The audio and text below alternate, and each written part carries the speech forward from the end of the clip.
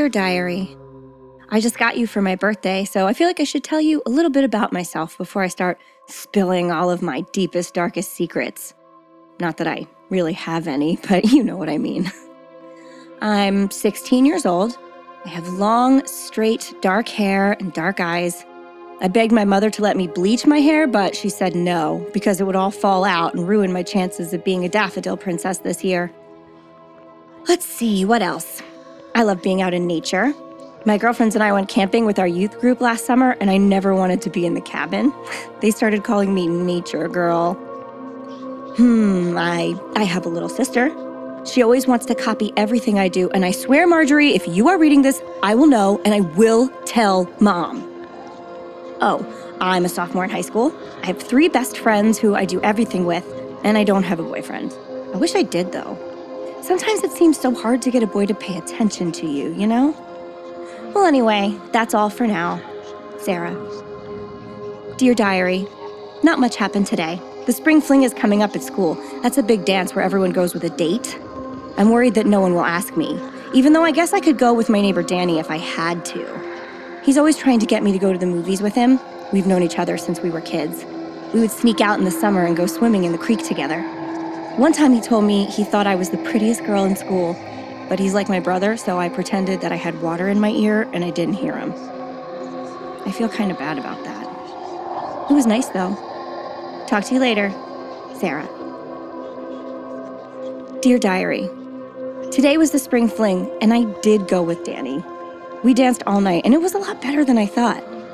At the end of the dance, he kissed me, and I thought I might float all the way home. We walked home together, and his house came first. He offered to walk me the extra block home, but I said no. It was close, and I would be safe. Plus, I wanted to run the rest of the way so I could call all my friends. While I was walking, a car pulled up next to me. It was an old, tan Volkswagen Bug, and there was a man inside. He had a cast on his arm, and he told me that his car had been stalling out and he needed help checking under the hood. He got out and asked me to get in and push the starter when he said so. I'm a nice girl.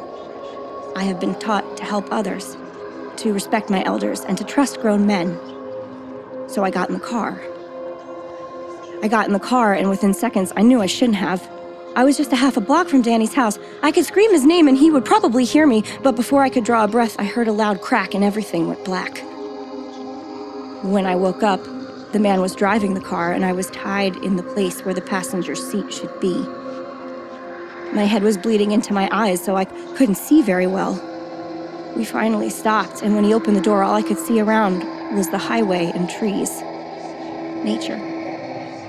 He dragged me into the woods and did horrible things to me. I kept remembering the teachers telling us that if you ever got attacked, you shouldn't resist. If you fight, they'll kill you. So I laid there, so still, so quiet. I thought of how magical everything had been just an hour ago.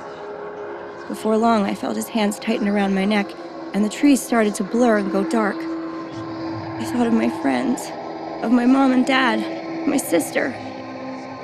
Finally, I thought about a warm summer day, and Danny telling me he thought I was the prettiest girl in school. I wish I had listened.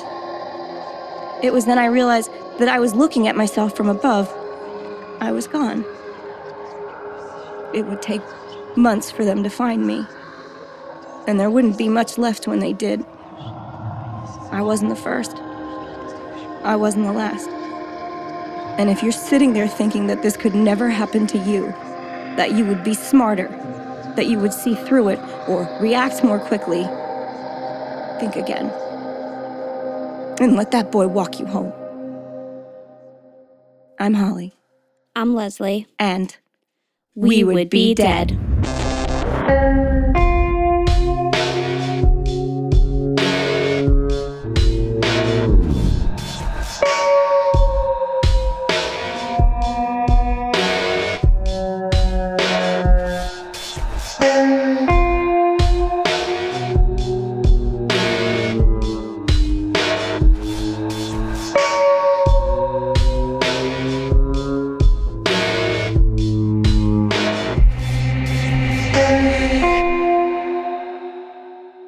Leslie. Hey, Holly. You doing okay? Yeah.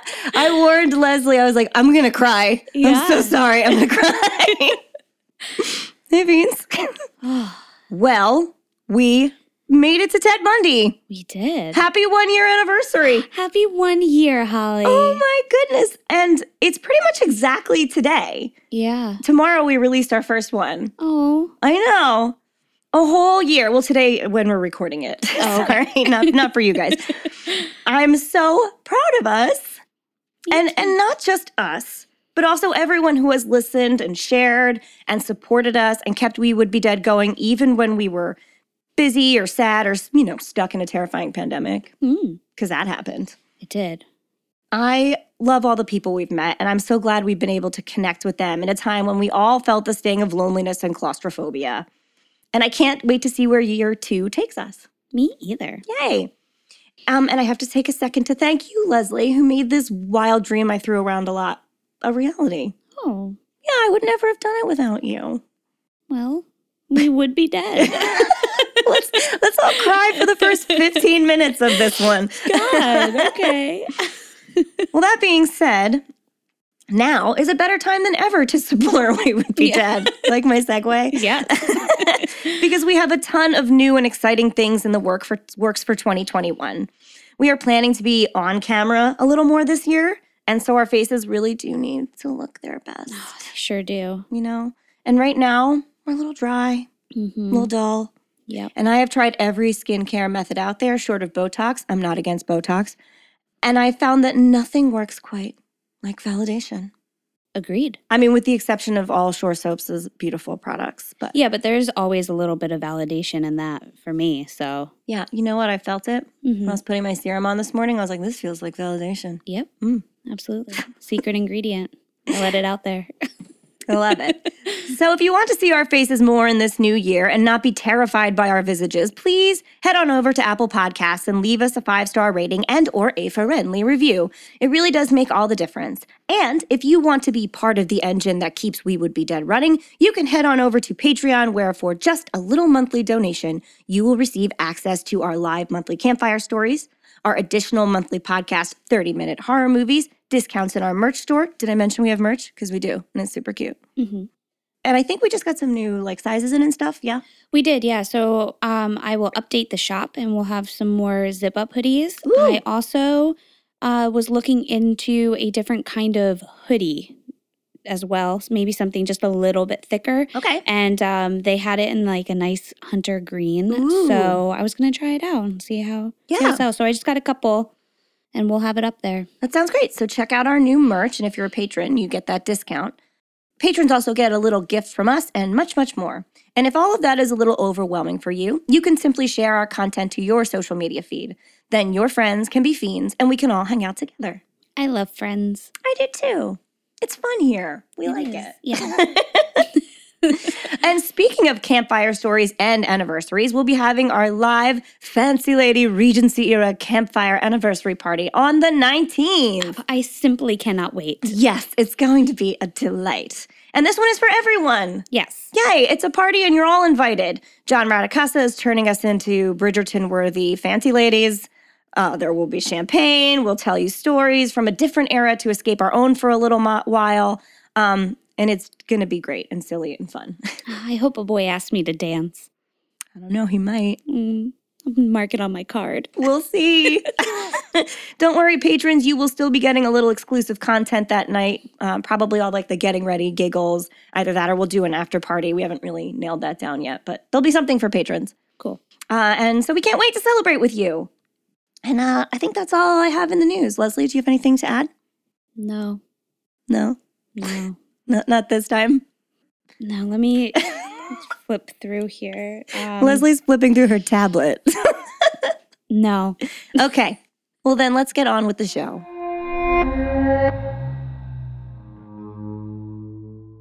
I guess I should preface this whole thing by saying the title for this podcast came from a text exchange Leslie and I had about Ted Bundy. Well, we texted through a lot of documentaries, to be honest. But the Bundy tapes was the one where we talked specifically about how we identified with victims, how we understood that things like this happened to real people, and that in their shoes, we probably would all be powerless.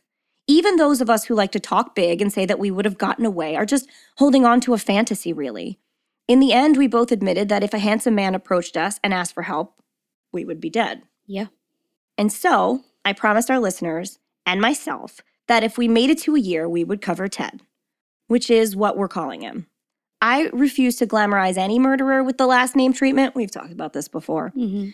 But this is especially important with Ted. His danger came with his approachableness and his charm.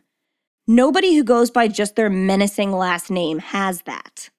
So while we go along for this 2-week ride, I need you to get Ted into your headspace as a man, not the boogeyman.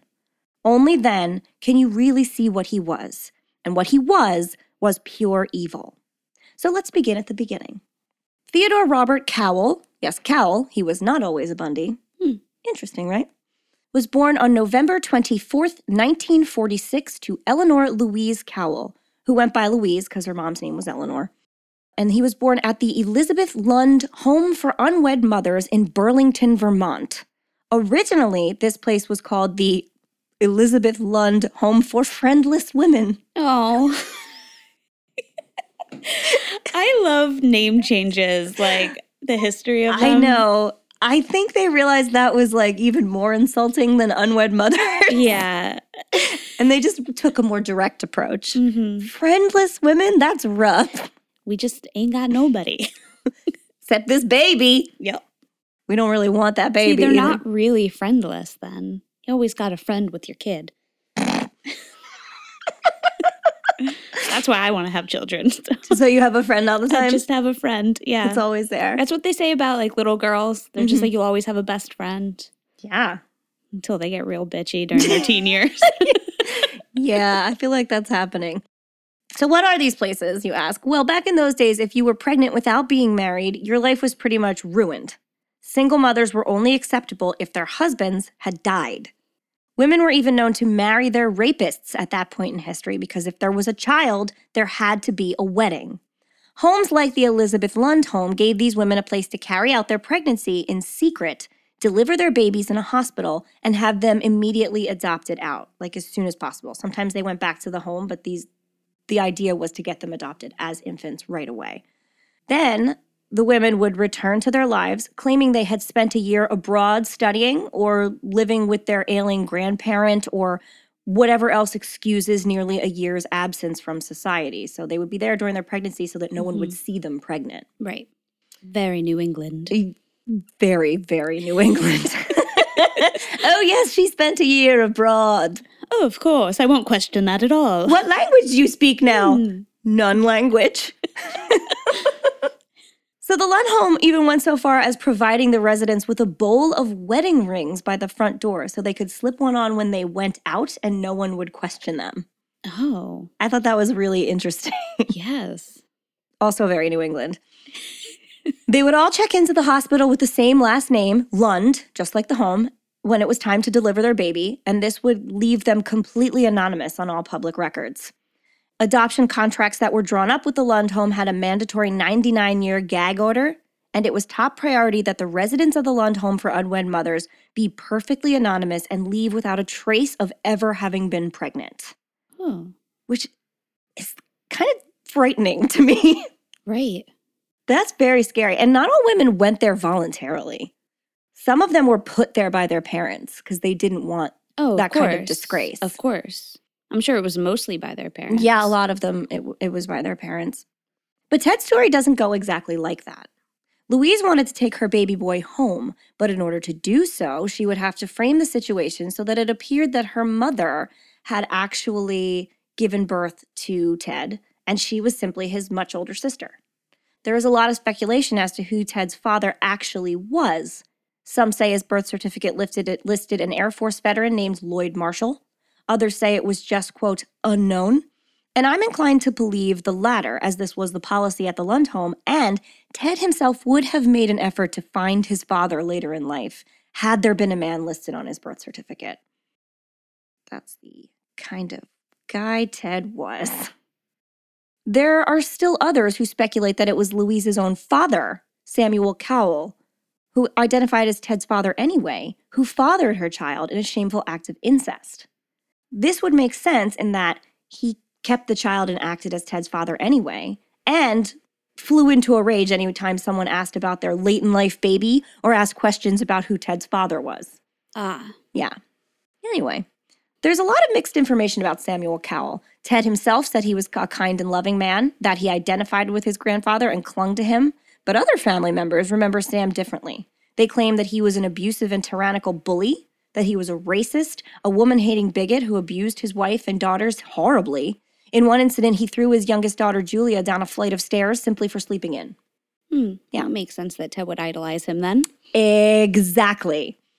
It was also said that Samuel would speak to unseen voices. So he had something going on, too. So, as Leslie said, if Ted identified with him, it all makes quite a bit of sense. It also makes sense in regards to Ted's grandmother, Eleanor, who was a timid and obedient woman that received electroshock treatment several times for her severe depression. Which happens when your husband is an abusive monster who believes that women belong barefoot and silent in the kitchen. Another case for Ted being the product of incest is that children born of first-degree incest have a 50% greater chance of ending up with some form of mental illness. And I'm pretty sure we can all agree that something was not right under the hood with Ted. We'll get to exactly what that might have been and come back to this in episode 2. But for now, we are in the Philadelphia home of Samuel and Eleanor Cowell in 1946, and Ted is being raised as their son alongside their fully grown daughter and their younger daughter. And these were Ted's sisters. So his sister was Louise and the younger one was Julia. So Leslie, what was 1946 like? What was the world like when Ted came into it and Louise decided she so desperately needed to hide this baby? Sure. Well, bikinis made their debut in Paris. Don't wear them pregnant. No. It was created by French designer Louis Reed, and he got the name from the recent atomic testing done by the U.S. at Bikini Atoll. Oh, that's interesting. Yeah. Wonder why he made that connection. I don't know. Maybe he just liked the name bikini, like after he saw it on television. Maybe they were like a bright green color originally or something. I don't know. They wouldn't make it to the U.S. till the 50s, and then it was mostly just seen on movie stars, but before slowly making it into mainstream fashion. Tupperware was developed by Earl Tupper in 1938 and was introduced to U.S. consumers in 1946. It was not a big hit because no one knew what to do with it. Oh, no. Just wasn't a normal thing. Obviously, we know that Tupperware now is an easy way for us to have quick dinners and things like that and, put leftovers in. But that wasn't really how most homemakers did food. It was kind of, they'd go to the shop that day a lot or a couple times a week and just make dinner. Interesting. But so the company hired housemakers or women who were looking for a job after World War II to host Tupperware parties for other housemakers and could then demonstrate and test the products to potential buyers. And then this worked beautifully and the sales boomed through the next decade. Interesting. Yeah. So again, we're coming out of World War II era. So Ted was a baby boomer. Of course he was a baby boomer. The microwave oven was invented in America by Percy L. Spencer, so that will make the scene soon. AT&T announces the first car phone. Back then? Back then, yeah. That's interesting. I know. I thought so, too. I was like, how? It's 1940s Zach Morris was hanging out. I know. It was probably the hugest thing in the car. It was the size of the seat. Yeah. Babies born this year were the start of the baby boom generation. Some women were just excited to have their husbands back, but in the media it was being pushed for women to marry young, start a family, be a mother, and a housemaker. Now, this wasn't a new concept to many women, obviously. That sounds like an age-old story. But while all men were at war, the women were there working their asses off in the factories. And a lot of women started to see a whole new life for themselves and the fact that they could be mothers and workers or that they had a whole other purpose. I could just work and maybe not have to have a family and I can take care of myself. But then the men came back and that kind of ruined it. Having all of these kids was part of the agenda in America. One of the things was that they thought that we were having all of these children to up our numbers and to fight communists. We are breeding an army.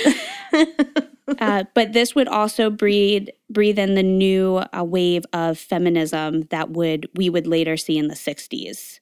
So this was the start of them getting Excellent. like angry. Yeah. We love an angry woman. Yes. Also, some of the reason the U.S. felt like they needed or wanted to grow their family was because after years of war and sacrifice, they saw a prosperous future and wanted their children to have everything that they had to sacrifice. So they were confident that the world would be better and that they could just bring in all of these new kids to keep growing it and being better. And it kind of was true. Yeah. Like they are definitely going to be doing better than their parents were. They make more money. Wish they did that for their kids. I know. Yeah. The first children's TV show debuted and was called For the Children. And had the famous children's puppet, Muffin the Mule. Wait, what? So famous. Yes. Muffin the Mule. We're going to have to find a picture of Muffin. Oh, it's adorable. And Bundy would have definitely watched this show because it would have been the only children's show on. Little Ted and Muffin the Mule. Yeah. Oh, yeah. Sorry. I wrote Bundy there. It's okay. Everybody calls him that. I know. Okay. Toys from the 1940s were the Slinky, the Magic 8-Ball, Circus Sam the Balancing Man, That classic. Silly Putty, and Shoot the Moon. Shoot the Moon? I don't know. It sounds like a dumb game, though. Yeah. Probably has a gun and was like, here, little kid, shoot some stuff. Shoot the moon. Yeah. In women's fashion, the 1940s were defined by a clean and slim silhouette with a somewhat military feel.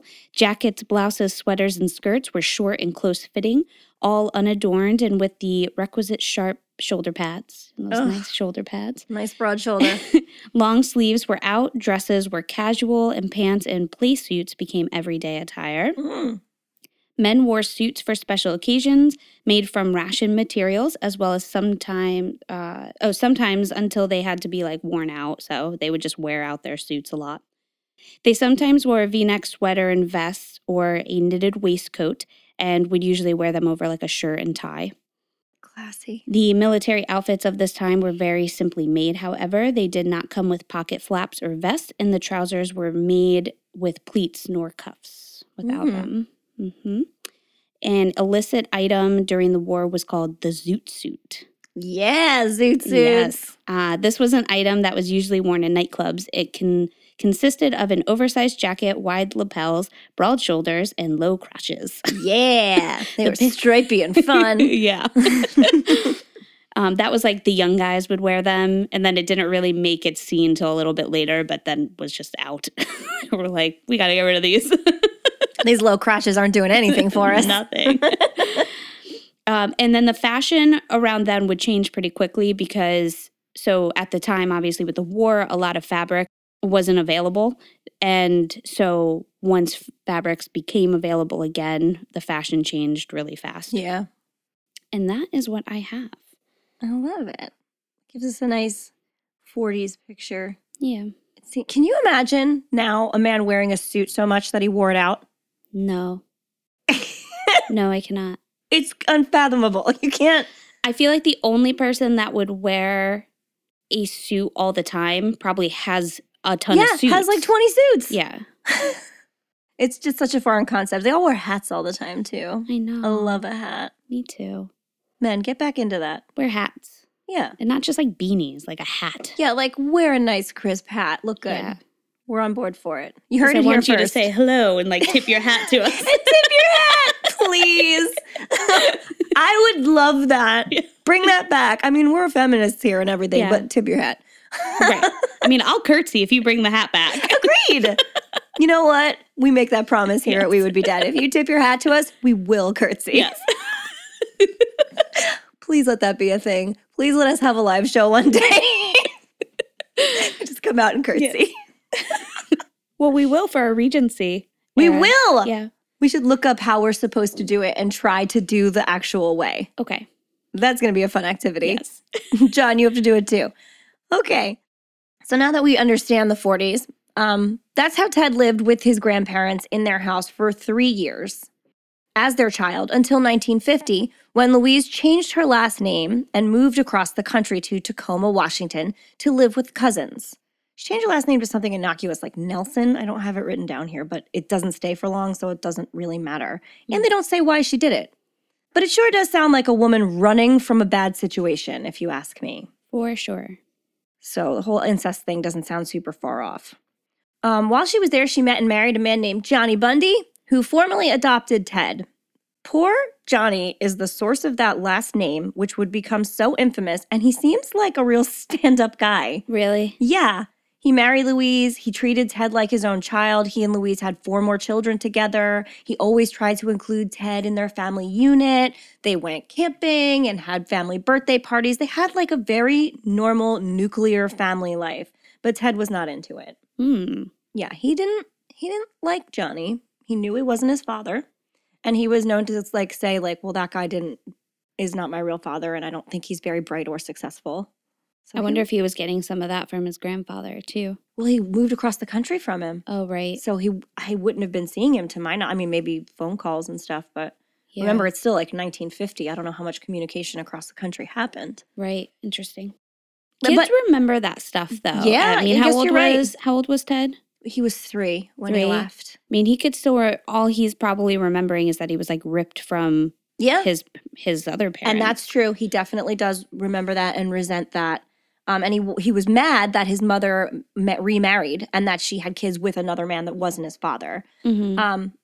Or rather his sister, because at this point this is very blurry. At this point, he still thinks it's his sister. So it's probably very confusing for him. It's super confusing. Okay. This is how it's written everywhere, too. So I don't understand why this is like this. But okay, so these are big opinions for an elementary schooler, but they do inform who Ted becomes later in life. So now we'll get to how Ted found out his actual parentage. Okay. And there are 3 reports of this, and 2 of them say that he was 9 years old when it happened. So this would have been a few years after Louise and Johnny got married, and it would be 4 years after more than that, 6 years after he left Philadelphia. So he'd still be a little kid, and this would still breed a lot of resentment. Ted told this story 2 different ways himself. In one version, he says that he discovered his own birth certificate in a safe in the house, and he saw that his parentage on it was his sister and either another man or, quote, unknown. And in another version of the story, he claims that his cousin, whom he lived with when he moved out there, produced the document and said, "See, Ted, you're a bastard," and showed him that his mother was his sister and his father was unknown. And this was something that he wholly resented, obviously. He didn't want to be a bastard. And he then begun to resent his mother intensely, his real mother, for having lied to him, for having labored under the assumption for 9 years that she was just his older sister. Anne Rule, who wrote one of his definitive biographies and did know him at one point in his life, said that she strongly believed he didn't really have confirmation of his parentage until 1969 when he had his own documents for himself. Okay. But I do believe that he found out in one way or another as a child. Maybe he confirmed it later in life, but everything about him leads me to believe that he knew then. Right. I think that that's such a hard thing to keep, too, especially, it could have come from the cousin or... I think that makes the most sense because that would make you so angry. Mm-hmm. All of it would make you angry, especially being called a bastard by your cousin. Right. And nobody in that time period, which we just talked about, wants to be a bastard. Right. And I'm sure he was probably trying to ask questions like, why did I move here with my sister? Why am I not? I said that too. I commented on that too. It's so strange that you would just leave who you believe are your parents with your older sister to move across the country. Right. Without knowing, like, that's my mom. So that's all very blurry. Mm-hmm. Ted's early childhood was what most people would see as unremarkable. He went to school and earned high marks. He was known for being personable and charming. And his mother and stepfather gave their kids every advantage they could, as I mentioned before. And there really seemed to be no red flags other than Ted keeping himself a little removed from the 4 other children that belonged to Johnny and Louise. But blended families, like this isn't uncommon in a blended family. A lot of times the kid that is a half sibling will grow up saying, well, I felt a little bit outside. So again, no red flags. But as we just discussed, I find it very strange that Ted thought it made sense as a child that he left his parents' house and just lived with his much older sister across the whole country. But that's what I mean. I feel like it didn't make sense to him, and that's why he was so angry about it. It's possible. There seems to be very little available in the way of how she explained away that fact. Mm-hmm. That's not how things usually work either. And once you're in a school setting observing children with typical nuclear families, he would have seen the way things were different and even strange for him. Mm-hmm. And in a lot of ways, although he never comments on it, we both have assumed that he did. Right. You go to school, you see other kids with their mom and dad. You're like, well, I live across the country from my mom and dad with my sister for absolutely no reason. Right. This is also a time in our history when we're still learning about child psychology.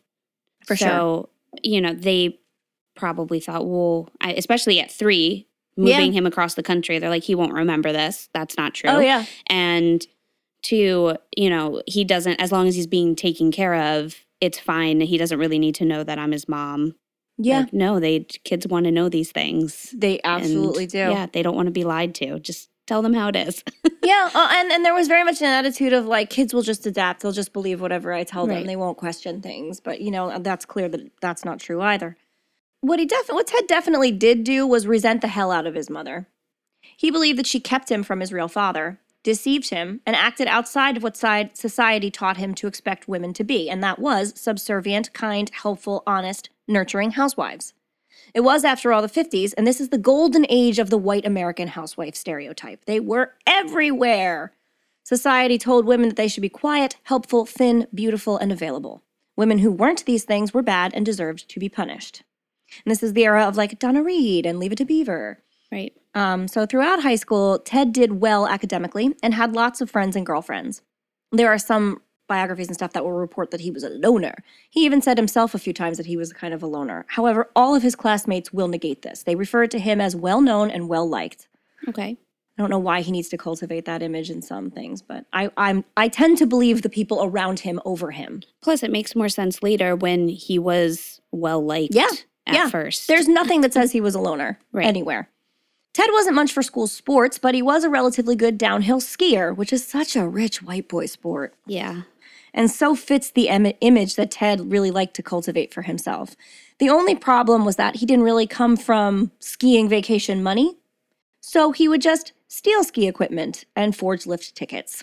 Because if there is one thing Ted Bundy loved, it was murdering women.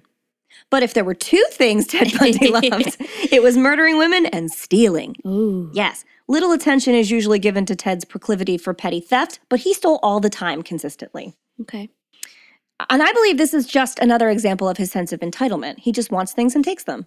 Yeah, absolutely. So, Ted's high school career was not without trouble, though. He was arrested twice on suspicion of burglary and auto theft. Remember, there's 2 things Ted Bundy likes. It's killing women and stealing. And we'll get to the women killing part soon. But once he turned 18, Ted's record was expunged, as is par for the course in Washington state. We can't be ruining this nice white boy's life with silly things he did as a teen. No, absolutely not. Oh, such potential. Yes. And this would be a running theme for Ted. The way he looked and acted made the world think he was an asset at face value, and they never once considered that looks can be deceiving.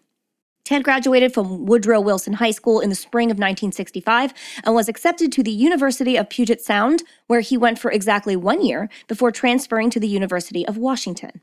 In 1968, during his first year at UW, Ted met and fell in love with a woman named Diane Edwards. Now, in Ann Rule's book, she is referred to, I believe, as Stephanie Brooks. And then subsequently, many, many, many other reports go on to just take this as a fact. That's not her name. Her name is Diane Edwards. And this would be his first step into the path to darkness. Does this mean I think it's Diane's fault? Hard no. But his internalization of the experience that he had dating and then losing Diane was a huge catalyst for Ted. So here's what happened. Diane Edwards was a beautiful young co-ed. And we're going to get to the problematic situation that is that word in a minute because I hate it so much. Mm-hmm. She had long brown hair that she parted in the middle. This is a running theme. She was always impeccably dressed. Her family came from money. Diane was popular and charismatic, kind, caring, and smart. Everything Ted wanted in a woman, and he worshipped her. Okay, so a word about the term co-ed. It's got to go. A majority of universities have been coeducational for quite some time, and a female student is not an anomaly. No one looks around a modern college campus and goes, "Holy shit, girls!" Right. That's not a thing. Co-ed literally means co-educational, and so technically it could be used for any student, and yet it's not. Why? Women do not need a cute name. We go to college now just like everyone else, and we are just students. We belong there. We're not an implant or a new development or a cute little stunt. If you use this term, knock it the fuck off. Seriously. Yeah, I'm going to be honest. I was ignorant to what that word was. I think I let it kind of go because I know there's the co-ed killer. Yes. And I didn't really understand what. Now I understand why that's co-ed is only used to refer to female college students, and they started using it when they integrated universities to allow women to attend them. So they'd be like, there's a co-ed. I gotcha. Why do we still use that? Yeah, that doesn't make any sense. It's not like this happened yesterday. It happened a great many years ago. Women are just students. I know. Throw it out. It's trash. Oh, I feel like it's also a term used to like make it sexier too. Absolutely it is. Ew. Look at that young co-ed. I hate it. Yep. Now everyone's going to notice it. Yell at people who use it. I will now. Good. You have my permission. Okay, so now I'll get off this extremely tall pony I took for a test drive and keep talking about Ted. But it's so cute, the pony. Oh, thank you. It's very tall. Diane would go on to describe Ted as a wishy-washy kind of guy who had little to no opinions of his own and who would just say how high whenever she told him to jump. At this point, Ted was shiftless. He had been studying Chinese? Okay. Yeah, at the University of Washington, but at that point, Ted had dropped out. Now, this is not the Ted of legends. And there's a reason for that. It didn't get him anywhere. Diane made it clear that she didn't see a future with Ted, and therefore she ended their relationship. And this destroyed him. If he wasn't the man she wanted, well, he would goddamn make himself that man. Oh, jeez. Ted began volunteering in the Seattle office of Nelson Rockefeller's presidential campaign. He worked for Arthur Fletcher during his campaign for lieutenant governor of Washington state and campaigned for Republican Governor Dan Evans, because of course Ted was a great big Republican. Suddenly, he was a snappily dressed, charming, slick Republican politician's wingman. He cruised into 1969 as a Nixon Republican with a winning smile, just like that. So this kind of proves how quickly he can change himself, too, to kind of assimilate to any situation he wants to be in. But I do find it interesting that initially the first woman he fell in love with, he just really fell in love with her. Yeah. Well, it makes sense. He tried that. It didn't work. Right. Many years later, psychologists would go on to say that 1969 was a pivotal year for Ted, the point in which he would abandon his attempts to live a normal and productive life and begin to listen to his darker impulses. So, Leslie, before we get into it, why don't you tell us a little bit about the world in 1969? Sure. So, this was the year that members of Charles Manson's cult murdered 5 people, including Sharon Tate and her unborn baby.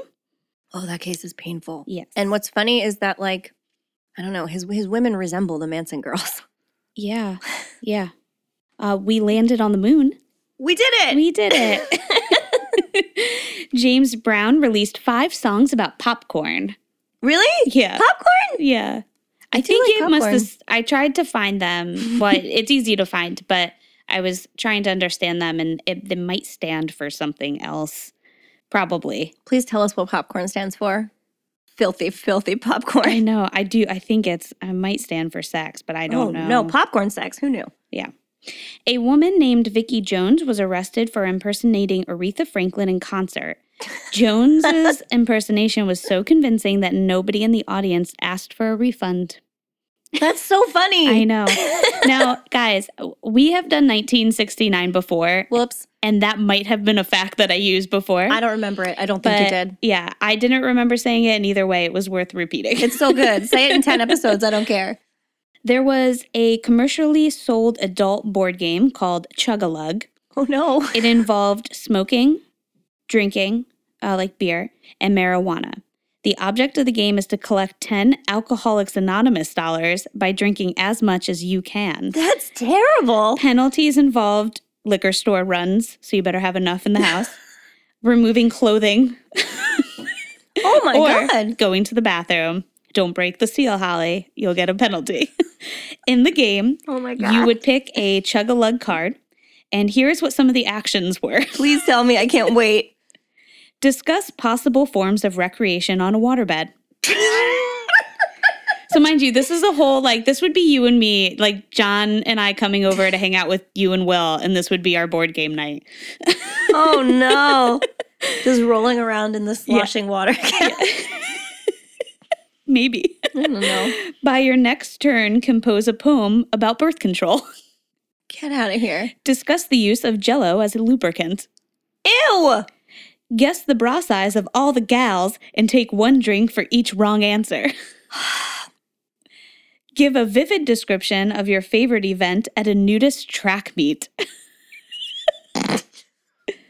I like the hurdles. Yeah.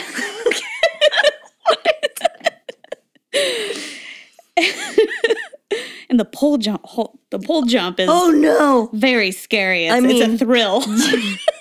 Tensions are high when you're pole vaulting naked. Yes. God. And describe the sex appeal of a mustache. There is none, first of all.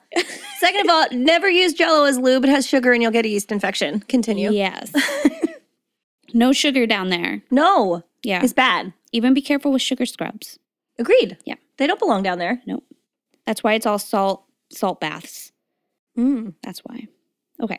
Bill Cosby won the Man of the Year award. Oh, fuck and that guy. jokingly said that they should name it the Nice Guy As Far As We Know Award. Well, you Oh heard my it there God. first, folks. You fucking pudding pop rapist. Uh-huh. Okay. Fashion for women. Okay. that shocked me. Yeah. There are several different styles, and it really depended on what social class you fell in, as it normally does, and even what kind of movement you were in at the time in Yeah, a lot of 1969. movements. Many young ladies were into the miniskirts, knee socks, pinafore dresses, and short shift dresses. Yes, please. Right? I know. I love Cute. this style. and it was really popular, but it wasn't something that the fashion, like the head fashion in like Paris was trying to go for, but women were kind of in an empowering movement at the time. And we're like, we just want to wear what we want to wear. And these clothes are made for us because a lot of these designs were made by other women. You probably had pockets. Some of them, yeah, a lot of them did. Yeah, so it was a London boutique style, and they were all there for it. So I love it. a lot of other fashion designers kind of followed the trends of that as well.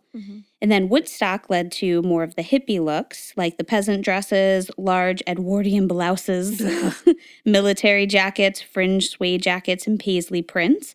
The festival inspired the mass appropriations of Native American, Asian, namely Indian and West African designs, in particular Indian print tunics, Pakistani trousers, and then I feel like I'm going to say this wrong, and you might know this word, African dashikis. You said it right. The Okay. Shikis. Yeah. So that was during that time. I thought you were going for Nehru jackets, and I was like, which one's it going to be?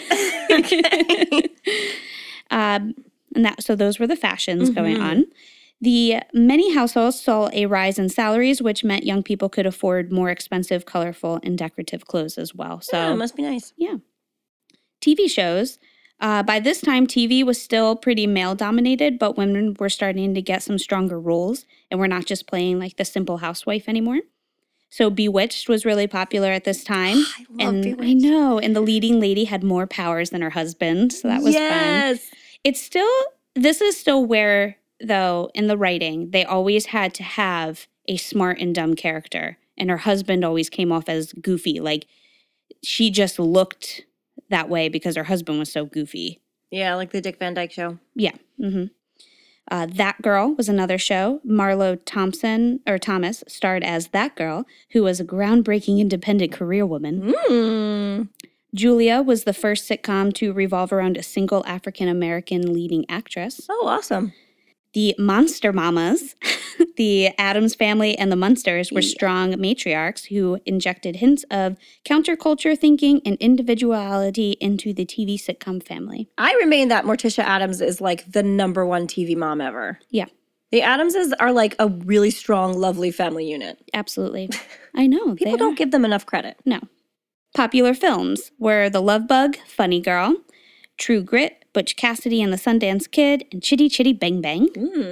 And popular music was the Rolling Stones, James Brown, the Beatles, Johnny Cash, Simon and Garfunkel, Fleetwood Mac, the Jimi Hendrix Experience, Pink Floyd, Elton John, and David Bowie. Oh, it was a good time for music. It was a great time for music, and fashion was nuts. Women were starting to... Didn't Mary Tyler Moore's show also come out then? Yeah, the Dick Van Dyke Show was still there and had just ended, and so the Mary Tyler Moore Show was going to come So that's like a couple years later, because I know Mary Tyler Moore was a huge, big deal for the feminist movement, because she was like a career girl who like made her way in the world. And I think she was a big deal for them on the show. And then when she got her own, which is like my favorite show still. Mary Tyler Moore? I love that show. It is a good one. Yeah. So that was the era. Yeah, man. And that era was full of change and tension. Yes. And if you were someone that, say, liked the old ways, it was probably very difficult to exist. If you weren't a feminist and you were a guy that wanted your wife to be Donna Reed, you were probably pretty angry.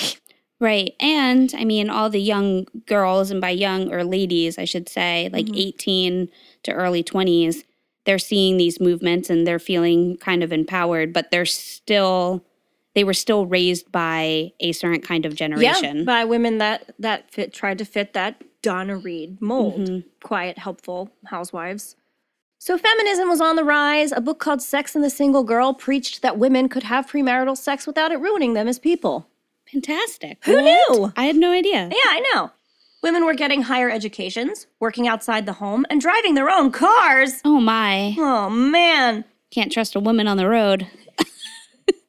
And some men were left wondering why. As we said, men who were raised with a drastically different set of ideals, like Ted, did not always like seeing women flexing their individuality or their power or their opinions. It was a confusing time for some men, so fuck those guys, for real. But also, it was largely society's fault. Now, if it seems like you can't really get a handle on Ted, it isn't just you. No one, not his family, not his girlfriends, not his psychiatrists, lawyers, interviewers, or detectives working on his case ever could. I have done the best I could to shape the little crumbs we have of Ted into a person leading into his crimes, but the simple truth here is that there were a great many Teds, and most of them were incredibly likable. He never did explain why he did what he did. You can listen to his confessions all you want, and he'll tell you how, and when, and who, but never why, or what drove his compulsions, or where he got his explosive anger from. The best description I have gotten, and the only way I feel that I got to actually know who Ted Bundy was even a little bit, was through the documentary Falling for a Killer, and that's on Amazon Prime. Everybody should watch it, which approaches Ted through the eyes of his longtime girlfriend Elizabeth Kendall, her daughter Molly, Ted's two surviving victims, and friends of the victims who did not survive. Oh, and the women who worked his case, because it was predominantly women who cracked his case, and we don't talk enough about that either. And yes, I know that Kendall isn't Elizabeth's real last name, but it's the one she chose post-Ted, and I think we can at least give her that. These women helped to form a picture of Ted that all the men in the world never could. Elizabeth, who goes by Liz now, was also a consultant on the film Extremely Wicked, Shockingly Evil, and Vile, starring Zac Efron. Liz said that she was quite pleased with the way the film portrays Ted, so if you have a major problem with it, it's because you want your monsters to look more like monsters and less like a guy you would date, and that's on you. And listen, that's okay, because it's absolutely fucking terrifying to think that a man you love and trust could have a double life, and that second life includes killing upwards of 30 women in the most vicious ways possible. None of us want to believe that. Well, but that's why we started our podcast. Very true. That is why we started our podcast.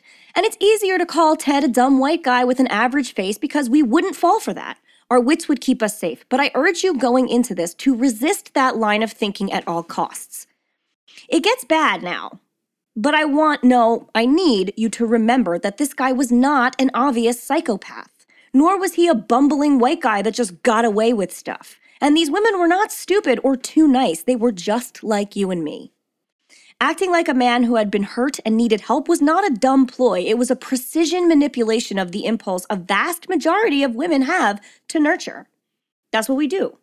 The meme circulating right now that downplays every single step of his terrifying journey is just as dangerous as making Ted the hero of his story. Ted was a villain of the highest order, and that's not a position I respect, but it is one that I fear, and you should too. And this is why from here on out, I'm going at it from the women's perspective. Great.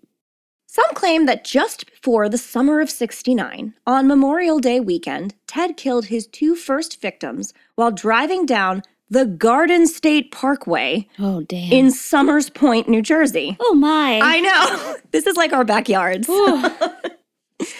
Did you know that, Jersey people? No. Yeah, because most of us don't. Ted was in the area at that time. He had done a brief stint at Temple University.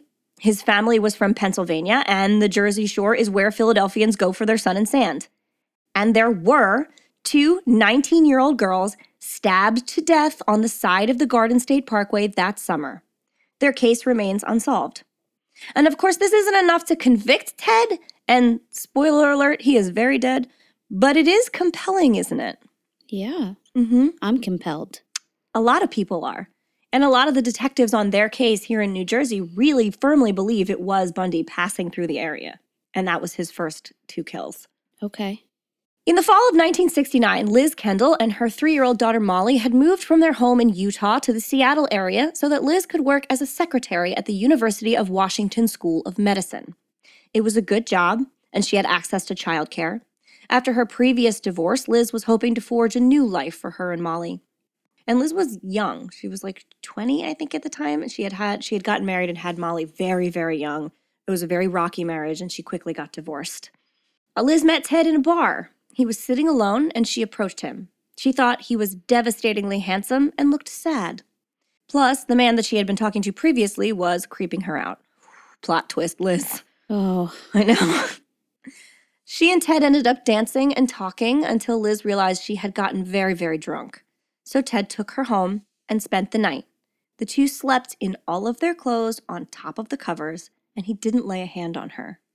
The next morning, Liz awoke to Ted in the kitchen making breakfast with Molly. This is how good he was. That's the perfect man. Yeah. He takes you home, he doesn't try anything, and then he's playing with your kid? Yeah. Not that you should trust a rando with your kid, but still.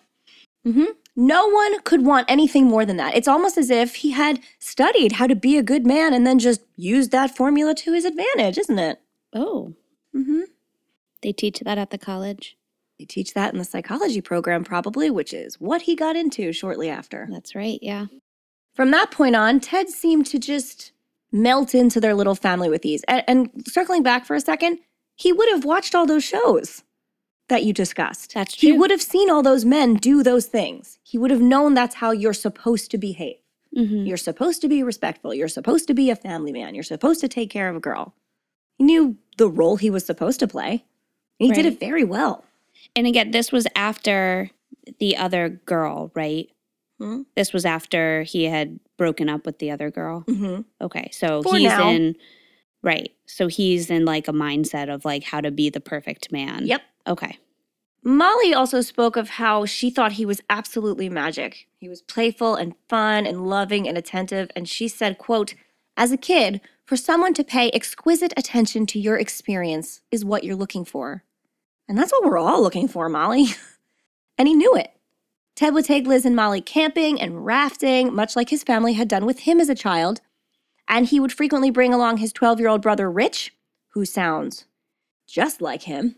Oh. And it is unnerving, because Rich is still alive. Oh, no. Yeah, he looks like a little bit like him, and he sounds exactly like the tapes of him.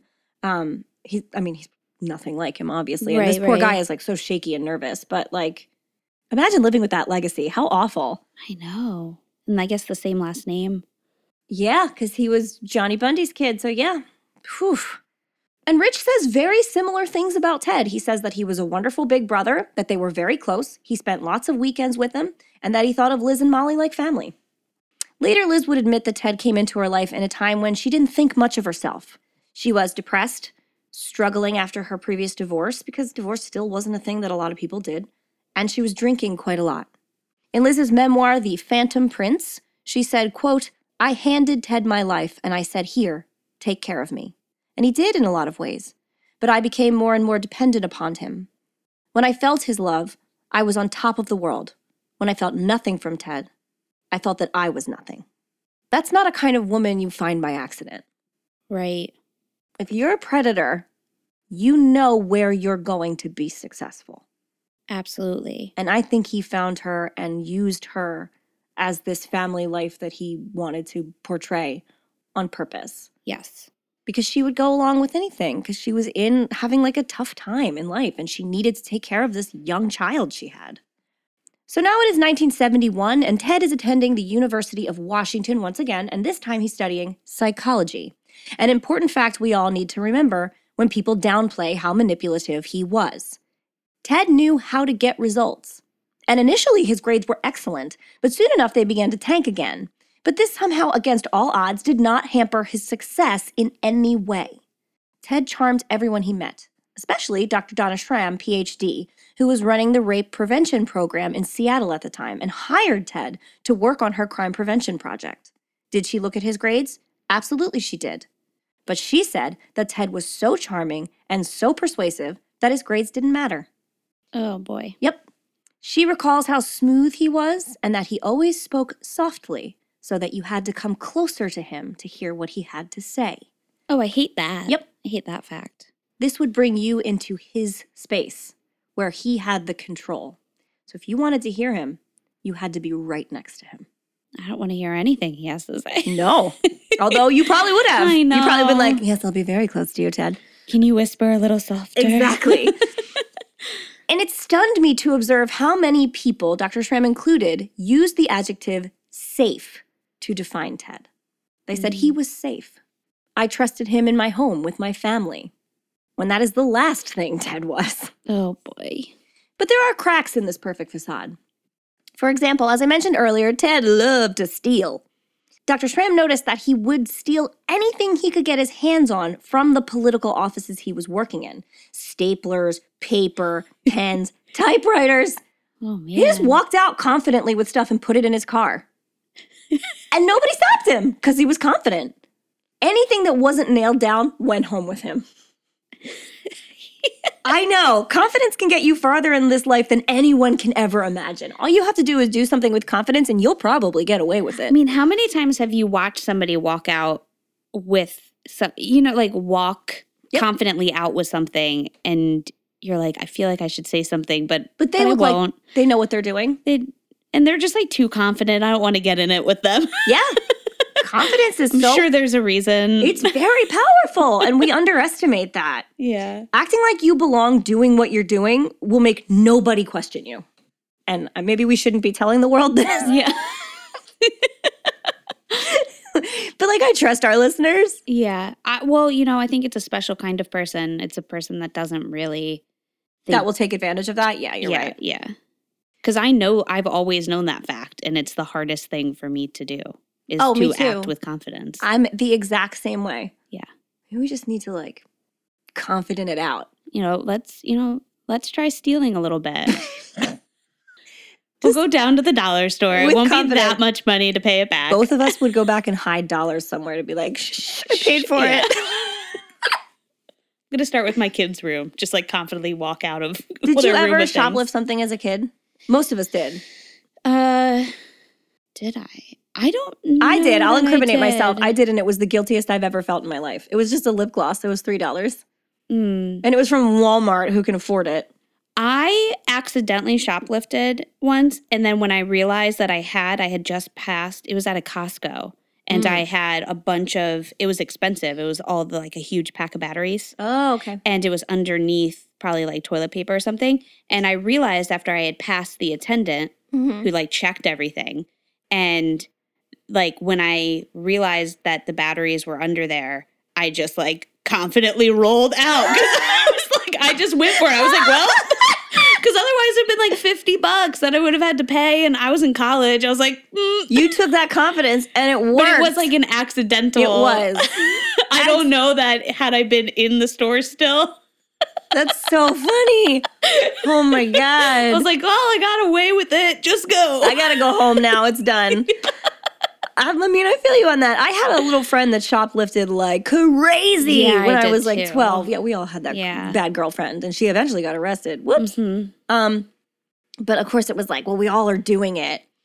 And I stole one lip gloss. It was a purple marble kiss lip gloss. Remember those little short ones? Yes. I totally felt guilty all the time forever about it. It was very scary, Oh. but I did wear it a lot. Well, no, we had a Full House episode about shoplifting, so I never did. Because I think, yeah, there's like a whole episode. Well, guys, It's go very watch Full scary. House and don't steal, but if you do it with confidence. Yeah, I think it was Stephanie's friend kept stealing clothes. Of course it was Stephanie's friend. That makes perfect sense. Liz also remembered that Ted knew of a loading tunnel located under a local department store. This is wild. They would go to the store, park in this tunnel. So it was there for like trucks to unload and then like bring inventory up. He would park in the tunnel, go up into the store, fill up his cart with everything he wanted, go down into the tunnel, load up the car, drive the fuck away. Just full cartloads of stuff. And nobody ever noticed. God damn. Stealing was easy back then. How did stores even survive? And apparently this went on, like this was routine. And Liz was like, I just thought stealing was cool. And like, that's what we did. Yeah. Bless her, because she was like, well, this good man is doing this. You know, like we need groceries He's providing. And stuff. Yeah. And this is how he can do it. Mm-hmm. Yeah, because he was a student, so They he were wasn't sticking it to making the a lot man. of money. It was a whole movement happening. F the man, yeah. Yep. Yeah. So then after that, but aside from the stealing, his life went on in a seemingly wholesome manner for some time. Ted graduated from the University of Washington and was accepted to both Seattle University School of Law and the University of Utah's Law School. Not based on his unimpressive LSAT scores, which people love to point out, but on the strength of his letters of recommendation from both his professors and local politicians alike. And Ted's LSAT scores sucked because he stopped paying attention in class because he wanted to murder people, not because he couldn't get good grades. Well, that'll do it. Yeah, you know, when you're thinking about murder all the time, it's hard to pay attention. Sure is. It's like me and snacks. Oh, I love snacks. Me too. I could have a snack right now. Anyway, in 1973, while he was seeing Liz still, he reconnected with Diane Edwards. Oh. During a trip to California with the Republican Party. He courted Diane, still with Liz, who was now super interested in this young man on the cusp of a legal and political career. He continued to date Diane pretty seriously, even after he had begun law school in Seattle. He had her come out to Seattle to stay with him a couple of times. You see, while Ted did stay the night at Liz's house a lot of time, they never moved in together, which was obviously key when it came to caping like big giant secrets like his other girlfriend and murdering a bunch of people. But in this case, it let him become briefly quite serious with Diane. They went as far as discussing marriage, something he flatly refused to do with Liz, who was desperate to marry him. Ted even introduced Diane at a party as his fiancée. Diane, the sparkling personality and the long dark hair, parted down the middle. After Diane had given in and found herself in love with Ted, he completely cut off their communication and relationship with no warning at all. When Diane finally got a hold of him and asked him what was happening, Ted, of course, gaslit the hell out of her and said he had no idea what she meant. And they never spoke again. When asked about this, Ted simply said that he wanted to prove that he could marry her. Yeah, that sounds about right. And he could have. Liz never knew Diane was in the picture, and their life continued on, business as usual. That is until we hit January 4th, 1974. We are now in the home of Karen Sparks. She shares her apartment with a male roommate who is asleep down the hall, just as she is. It is very late at night. And a man enters Karen's home and creeps into her room.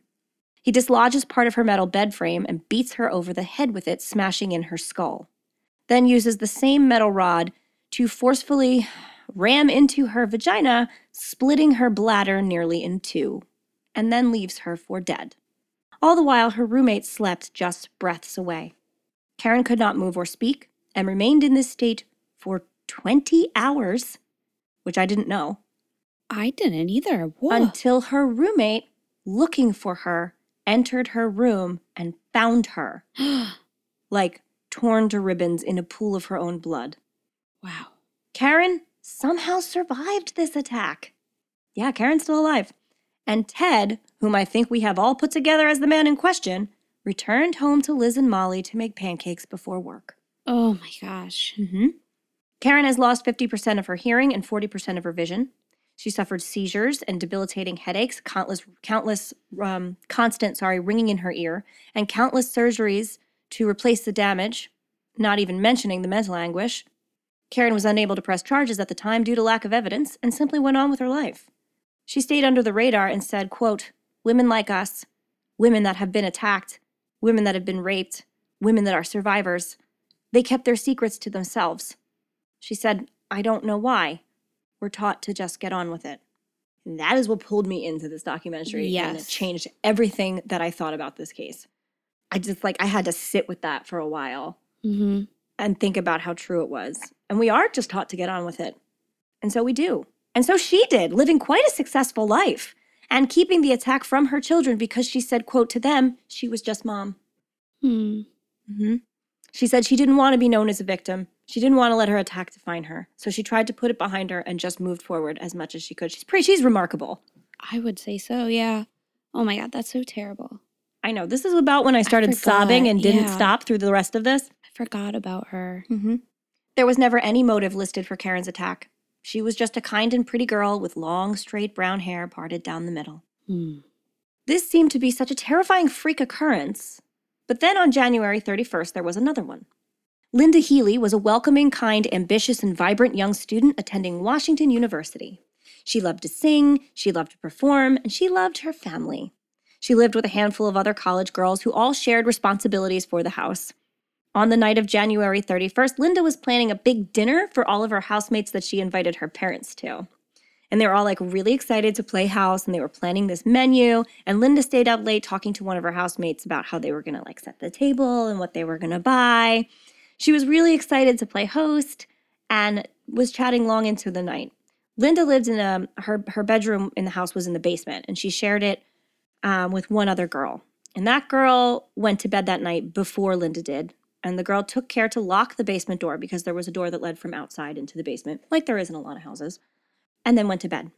The next morning, her roommate woke up to the sounds of Linda's alarm buzzing incessantly at 5:30 in the morning. She went over to be like, "What the hell, Linda? Turn off your alarm." But Linda was nowhere in sight. The bed was neatly made, the room was impeccably clean, and everything was in its place as though Linda had never come to bed. The basement door, however, was now unlocked. Linda's roommates called the police right away. They called the damn cops, who sure did not want to come out and investigate. They kept saying that maybe she just went home with a boy, or, and this is something the police actually said to her roommates, maybe she snuck out to get an abortion. What? Because how shitty can you be? Yep, that's a direct quote from the police. I always hear crazy things that they say, and it's, oh my gosh. But Linda's roommates insisted that something was wrong, and so did her parents. Obviously. And eventually, yeah, because it was. And eventually the police came out. When they investigated her room further, they removed the bedclothes and discovered a large bloodstain on her mattress. And then, rifling through her closet, they found buried in the back a blood-soaked nightgown. So she was having an abortion. She was in her room. Yeah. Yeah. It was as though someone had entered Linda's room in the middle of the night, attacked her, removed her clothing, covered their tracks, dressed her, because there were clothes missing of hers, and then took her away. And that's exactly what he did. You see, Ted liked to keep the bodies. He brought them into the woods where he would continue having sex with them for days. Yep. He would buy them clothes and change their outfits. He would put makeup on them and paint their nails, and then just for good measure, take some Polaroids. According to a later interview, Ted said that he took those pictures because he didn't want all of his hard work to go to waste. I hate him. Yeah. How did she die? Most likely blunt force trauma or a strangulation during the act of rape, because Ted liked to kill them while he was raping them. Ted then once again went home and slept soundly, returning to his life, to Liz and Molly, and to normalcy in the wake of utter violent chaos. Linda Healy's disappearance did rock her community, though, and people went out searching for her for days and nights.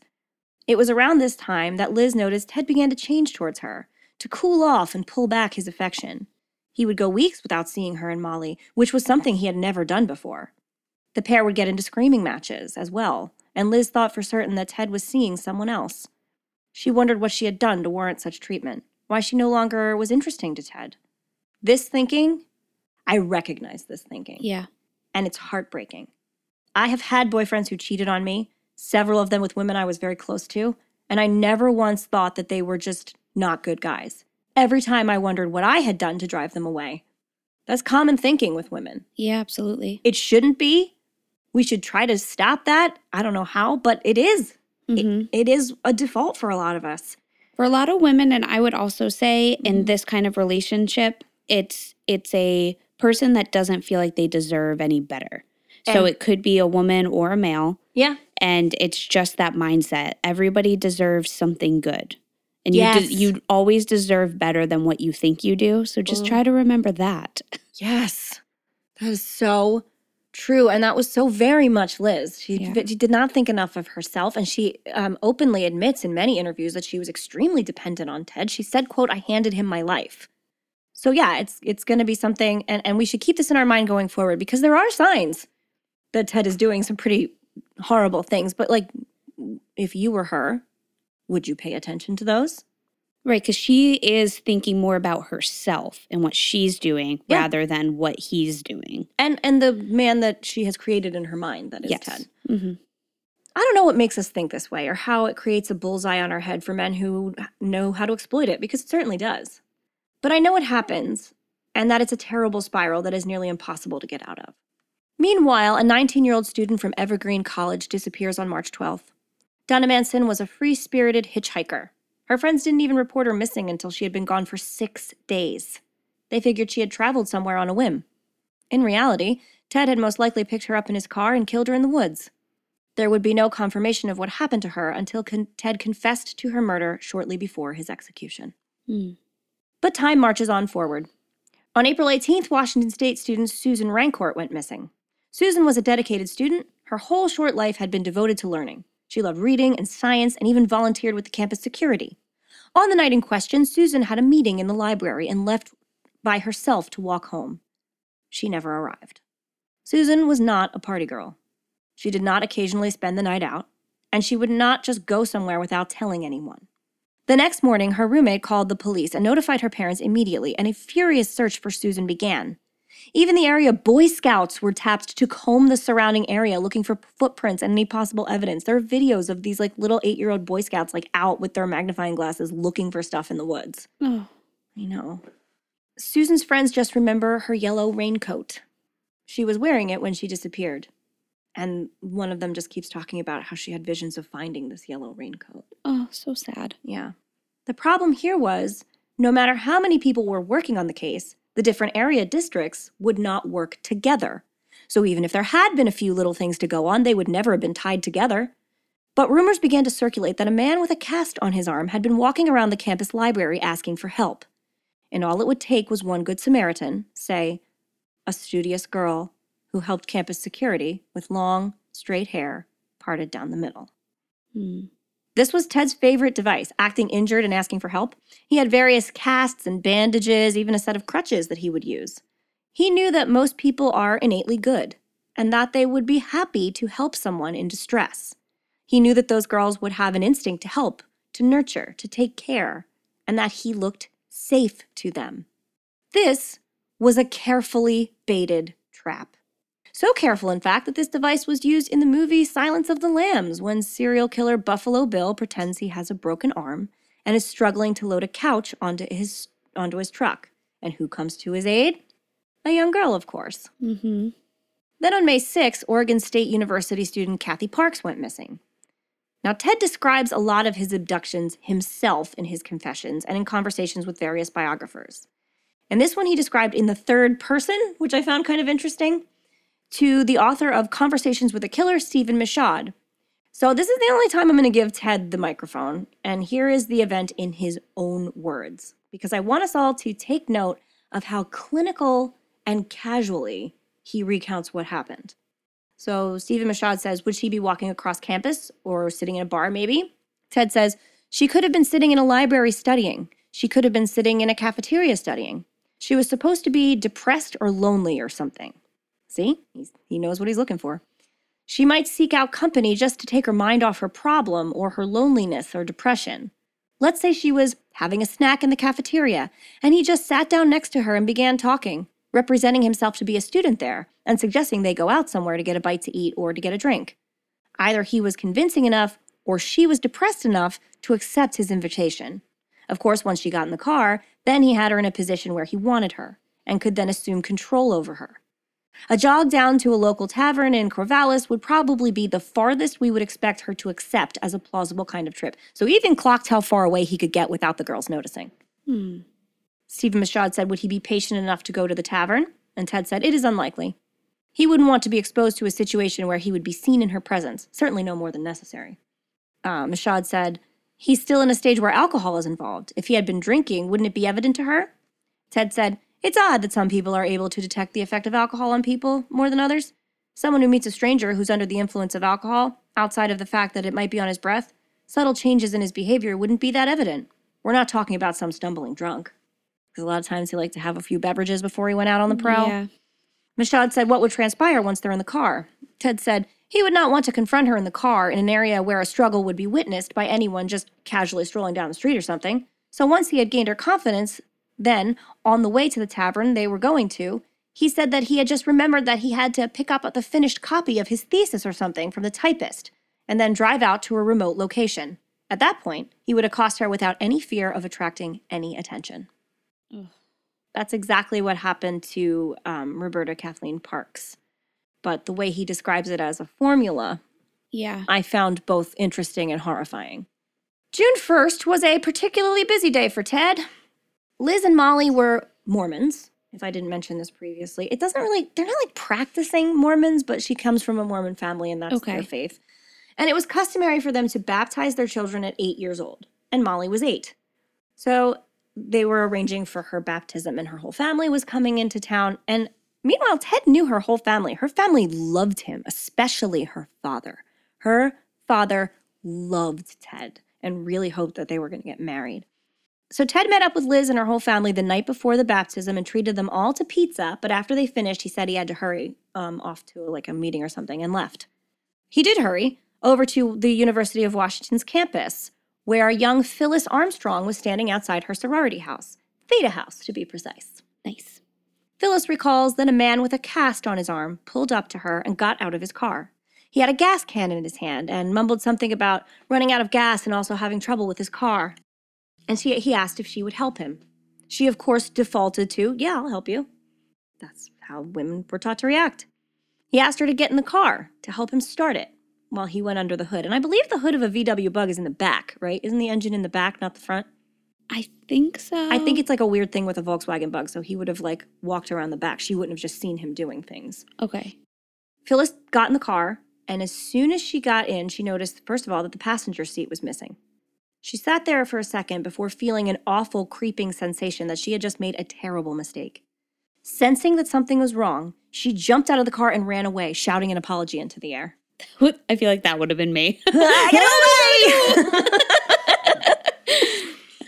Phyllis Armstrong never really spoke about the incident she had with the man outside her sorority house, not even to her best friend and Theta sister Georgianne Hawkins. Phyllis thought she'd get made fun of, that the man was just looking for help and she got spooked for no reason and people would be like, come on, man. So she went on with her life. Phyllis and George had been best friends for years, ever since the girls were daffodil princesses together in their hometown. As such, they got the opportunity to travel, to learn. She talks about them having lunch in the Space Needle and become very close to one another. In college, they rushed the same sorority and went to all the same parties. They had a bright and beautiful future ahead of them. On the evening of June 11th, 1974, Georgianne went to see her boyfriend and never came home. The police were immediately called the next morning when she failed to show up for a final exam. And I want to make a special note of this. Many of the girls were reported missing as soon as possible. These were not events that were always sat on for a while, but the police still failed to take them seriously. They would always claim that these girls were partying or that they had gone home with a boy or were too intoxicated to make their way back home. They said that Georgianne looked like a party girl and would probably be back with her tail between her legs. I hate that because she was probably just a pretty girl, so she has to be a party girl. She was beautiful. The police had loosely considered that these disappearances could be connected, but they also were laughing off women not coming home at night. So clearly they weren't taking it too seriously. Now, while the police were dicking around with these cases, campus police officer Cheryl Martin, who was a fucking superhero, had made a connection. She thought that these women had all been taken by the same man. She suspected that he was good looking and that he would abduct them and kill them. Cheryl noticed that all the abductions happened along the route of the recently developed interstate, and that one man could have easily traveled this road and committed all of these crimes. The man with the cast. And we all know Cheryl was right, but local police didn't run with this theory the way that they should have. At least not yet. But Georgianne was a tipping point. And at this time, even if the cops weren't serious enough, the media knew a story when they saw it. And Georgianne's disappearance was splashed all over the news. People began to see a pattern, and women were afraid. At the time, the Watergate hearings were also national news and broadcast live over the radio. Millions of Americans tuned in to hear them. And during the hearings, news bulletins would break through, and these bulletins were almost always about missing girls. So the country was catching on. And so was Liz. Poor Phyllis was also connecting the dots to her own experience, and this to me is one of the saddest parts of this. She said, quote, "We didn't know that predators like that were out there." And why would they? This was a new type of fear, one that women were never allowed to experience out in the open before. Women all over the country were dropping out of college and moving back in with their parents, terrified that they could be next. And Phyllis makes me so sad because she had that experience, and then her best friend I know. was taken and killed. Any interview with her is just wretchedly heartbreaking to watch her talk about Georgianne and how much she loved her and how much guilt she takes with her. Oh. Ted had dropped out of his Seattle law school back in the winter because murdering is very distracting and you can't also focus on law school. Right. Way too much. But he told Liz that he just couldn't concentrate. He was having trouble in school, which she later realized was because his impulse to murder was so distracting that he couldn't study. She does connect those dots on her own much later. He told her that he would be starting again at the University of Utah Law School in the fall, and he did not invite her to go with him, though she desperately wanted to go. Hearing the news bulletins and the description of the man in question, Liz had a terrible feeling that she might know exactly who they were talking about, but she didn't want to believe it. She and Ted had been fighting and things were not good, but she didn't want them to be over. She says that she didn't want to say goodbye. Liz began drinking heavily, trying to self-medicate herself into believing that it all might be all right and that she just was overreacting and making people look like Ted that weren't. Until Ted took Liz and Molly on a rafting trip on the 6th of July. Now remember, this is all 1974. A new year hasn't even ticked over. Everyone was having a perfectly nice time until, without provocation, Ted pushed Liz off the back of the raft and stared at her in the icy cold water with dead eyes. Liz struggled to get back on the raft and out of the cold river, but Ted didn't help her at all. She eventually climbed back in, and Ted said nothing of the incident. She figured it was a joke that she didn't understand. Yeah. But things had changed, and Ted had changed. A little over a week later, on July 16th, a beautiful sunny day broke over the rainy city of Seattle. Locals were quoted as saying that when a day like that came along, you took advantage of it. I guess, pretty rainy there. It is. Lake Sammamish was a local resort area. It was kind of hokey and old-timey, but in the summer there was nothing like it. The lake had a lovely beach and areas to go swimming, sailing, canoeing, and fishing. There were fireworks and activities, and a local company was having a big giant picnic there that day. There were over 40,000 people swarmed in that area on that sunny day to take it all in while they could. Several revelers reported seeing a young, good-looking man with a shock of dark, curly hair, wearing white shorts with a red stripe on them, approaching young women. He had a cast on his arm and was observed saying, "Hi, I'm Ted," and then asking them for help with his catamaran. Because this motherfucker was so confident that he used his own name. Right. He approached a woman named Janice Ott, who had just arrived. Witnesses reported that Janice looked annoyed because she just got there and she wanted to have fun. She wanted to spend her time with her friends, but this dude was trying to get her to help him. But eventually, he got the better of her and she agreed to go off and help him. Ted later bludgeoned her to death in his Volkswagen Beetle and then drug her off into the woods. Obviously, after a short time, Janice's friends reported her missing. A scant 4 hours later, Denise Naslund, who was at the lake with her boyfriend, disappeared when she left her group of friends to use the restroom. She fell for the same trick as Janice and met the same fate. So they think what happened with them was, in the car, he bludgeoned them possibly to death in the head, then took them out, and if they weren't dead, he took them out into the woods and strangled them while he was raping them. Mm-hmm. Either way, he had sex with those bodies. Right. We don't really know the order because we'll find out later that bodies were found, but they were well decomposed by the time police got to them. Right. And this is why women go to the bathroom together. Yes, that is another very good hint. Mhm. We do go to the bathroom together, and if you don't, maybe you should. Yeah.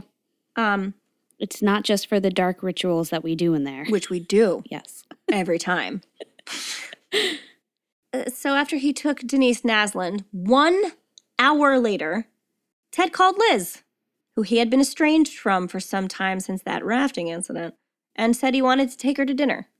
But in the middle of the meal, he said he wanted to go home because he felt sick and needed to sleep. After Lake Sammamish, there were now police sketches and a name connected with this guy. Are they shit sketches? Yes, they are. But they were enough for some women. And our hero, Cheryl Martin, rushes to get those sketches and the name and description of Ted and this car, which they mistakenly labeled Bronze, a fact that will come back later, into campus newspapers, along with a hotline you could call and her office address if you wanted to come talk to her with any information regarding the case. And she ran this in the campus newspaper. Just a day later, it received national press coverage. And it worked. Cheryl had several women seek her out to tell her that they too had encountered the man with the tan beetle and the cast on his arm. They had met Ted. He had asked them for help, tried to get them into his car, and they declined. These women now realized how close they had been to death. Now Cheryl had proof. This was the same man who had taken all the other girls, the same man who had been terrorizing women for months. These were not accidents. They were planned attacks. And she knew there would be more. Now, is this all before we had a serial killer still? Yeah. Okay. We don't have the term serial killer until, I believe, 1980. Okay. So, yeah. And that's my cliffhanger. Oh. That's where we're leaving off. Okay. I know. Next week in part 2, we'll get into the rest of the murders. There are quite a few more. Yes. Though I don't have details on every single one of them. Some of them are women who we only know a couple facts about. Okay. But we will say all their names because Right. I find that very important. And we'll talk about Ted's incarceration, and he escaped jail a few times. It doesn't get easier from here on in, but I figured this was a good place to stop so people could digest what they heard so far. Yeah. And I guess to just remember that, again, at this time, we didn't know what a serial killer was. No. And so that's probably why the police were like, it's not just one person. Yeah. And this woman was like, it's one person. Yeah, this woman was amazing. And she didn't really give up on this theory. And I believe she knew Susan Rancourt. Okay. Because that case was very personal to her. And she really wanted to see Susan found, even if it was remains, no matter what it was. She wanted to know what had happened to Susan. And she strongly believed that whoever had taken her had done this to all these other girls. Right. And later on in the next installment, we'll talk about how, the FBI officer on his case was also a woman, the only woman that other women like Liz could go and talk to. So women played such a strong role in this case, not just as victims. And I just don't think we pay enough attention to that. Yeah. No, I'm excited for the second half. This was great, Holly. Oh, thank you so much. Ooh. I have so many feelings, you guys. Yeah. This case, we all know so much about it. I mean, you said you had gone down the documentary hole with Bundy last year. We've all seen it. We've all read the story countless times. But I never realized how wrong it was framed. I never realized how much we just looked at him as like a rock star murderer. Right. And while the image is earned, the image is dangerous. You shouldn't change the image. You shouldn't change the fact that people think he's a rock star murderer. We should say that a rock star murderer is more dangerous than you think. Yes. And that's kind of what I wanted to lean into. And I hope you guys felt some feelings. I felt them multiple times. Yeah. I definitely teared up a couple. Yeah, I was very emotional going through this whole thing unexpectedly. And I think that we should be. Mm-hmm. Especially women listening to this. Kind of rocked my foundation a little. So with that, I'm just going to leave us off. Okay. I don't think we have any toasts yet this week. Not this week, no. And I don't want to put an end cap on it. Okay. Because we don't know. But we will see you next week, Fiends. Okay. Bye, Fiends.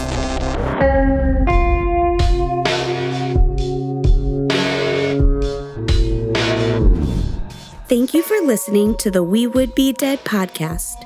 Hit subscribe now to never miss an episode. Rate and review our show on iTunes. Follow us on Facebook, Instagram, and Twitter at Would Be Dead Pod. And join our Facebook group to discuss the podcast and more.